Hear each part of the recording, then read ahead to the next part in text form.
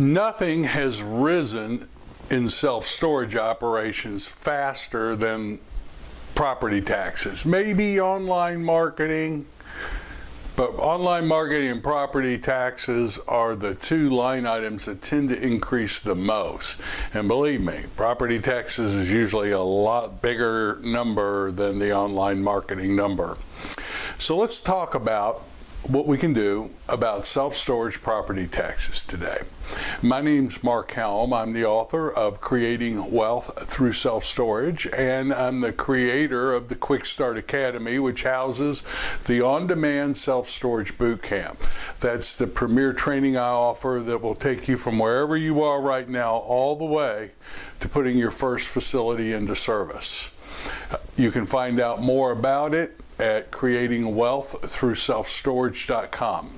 I'm convinced that when the property valuation people who do the property taxes and do the assessments have their conventions, and there's speakers up on the stage talking, much like our storage conventions, one of the subjects they're talking about is self-storage. Now, seriously though, there is not a property that we own that within a 5-year period hasn't been hit multiple times with increased assessment on property taxes. So let's talk about what to do. Now, there's a lot of people who are smarter about what goes on in assessments, property assessments, than I am. But I will tell you what our standard procedure is and what we do every time that we get hit with an increased assessment on our storage facilities. There's very few things I do well in life. Just kind of ask my wife that. And fighting tax assessments at all the different municipalities that we've been involved in is certainly not one of them that I'm going to do very well. So what we do is we hire someone. Standard procedure. Every time we get a tax assessment, we hire someone to look at it. Who do we hire?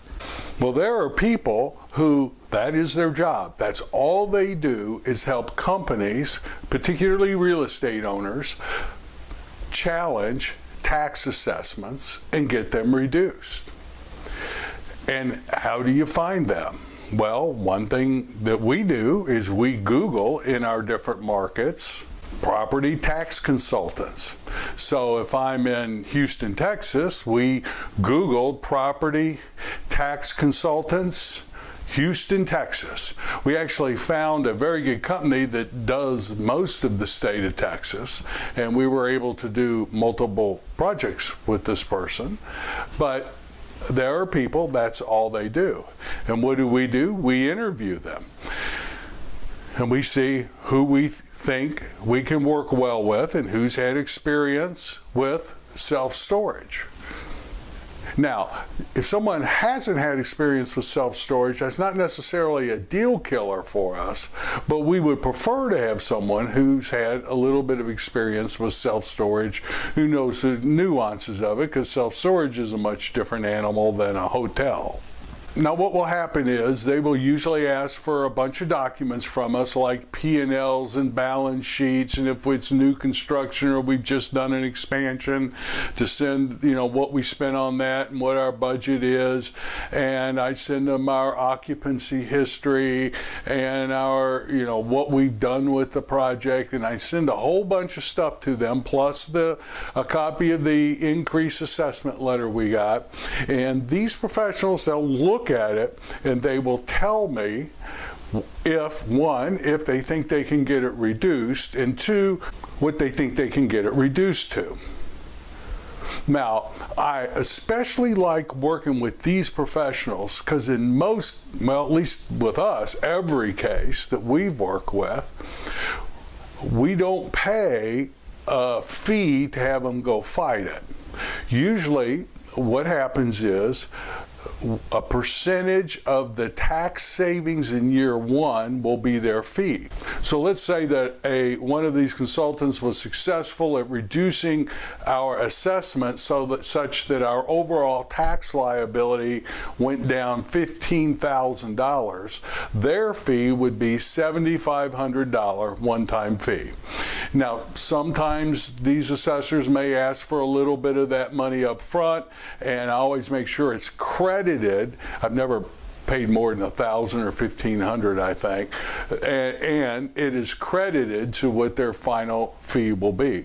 The other thing I like about it is, if they don't think they can reduce your taxes, they're going to tell you, because they don't want to waste their time on deals where they don't feel they're going to be successful at getting a tax reduction.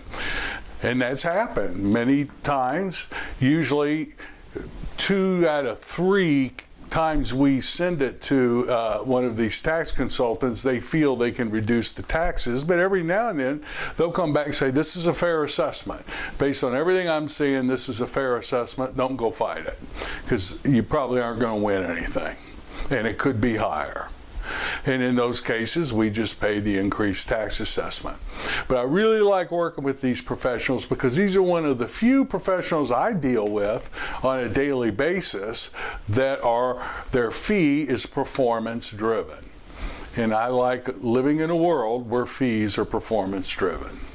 Now, sometimes these reductions have been quite dramatic. I'll give you a case example of one. In a market, we actually hired a guy as a tax reduction consultant who had worked for the PVA, the Property Value Administration, and then went out and did real estate, but he also did tax consulting. And he knew the inner workings, he knew the personalities. That's another reason why I try to get local, if possible, local tax consultants, because they know the people involved, they've dealt with them before, they know what certain personalities are looking for in the PVA, in whatever market it's in.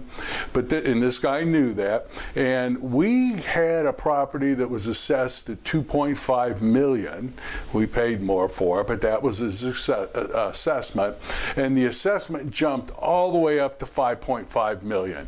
That was like a $45,000 property tax increase hit we were going to get. So I sent everything to this consultant. He said, I'm pretty sure I can get it reduced. And he went in and got it reduced down to $3 million. And we were thrilled when we got that letter from the PVA. Now, because he'd done such a good job, I didn't even know this was possible, but the PVA appealed their own decision. I didn't know you could do that, but they did it. They appealed their own decision and banged it back up to $5.5 million.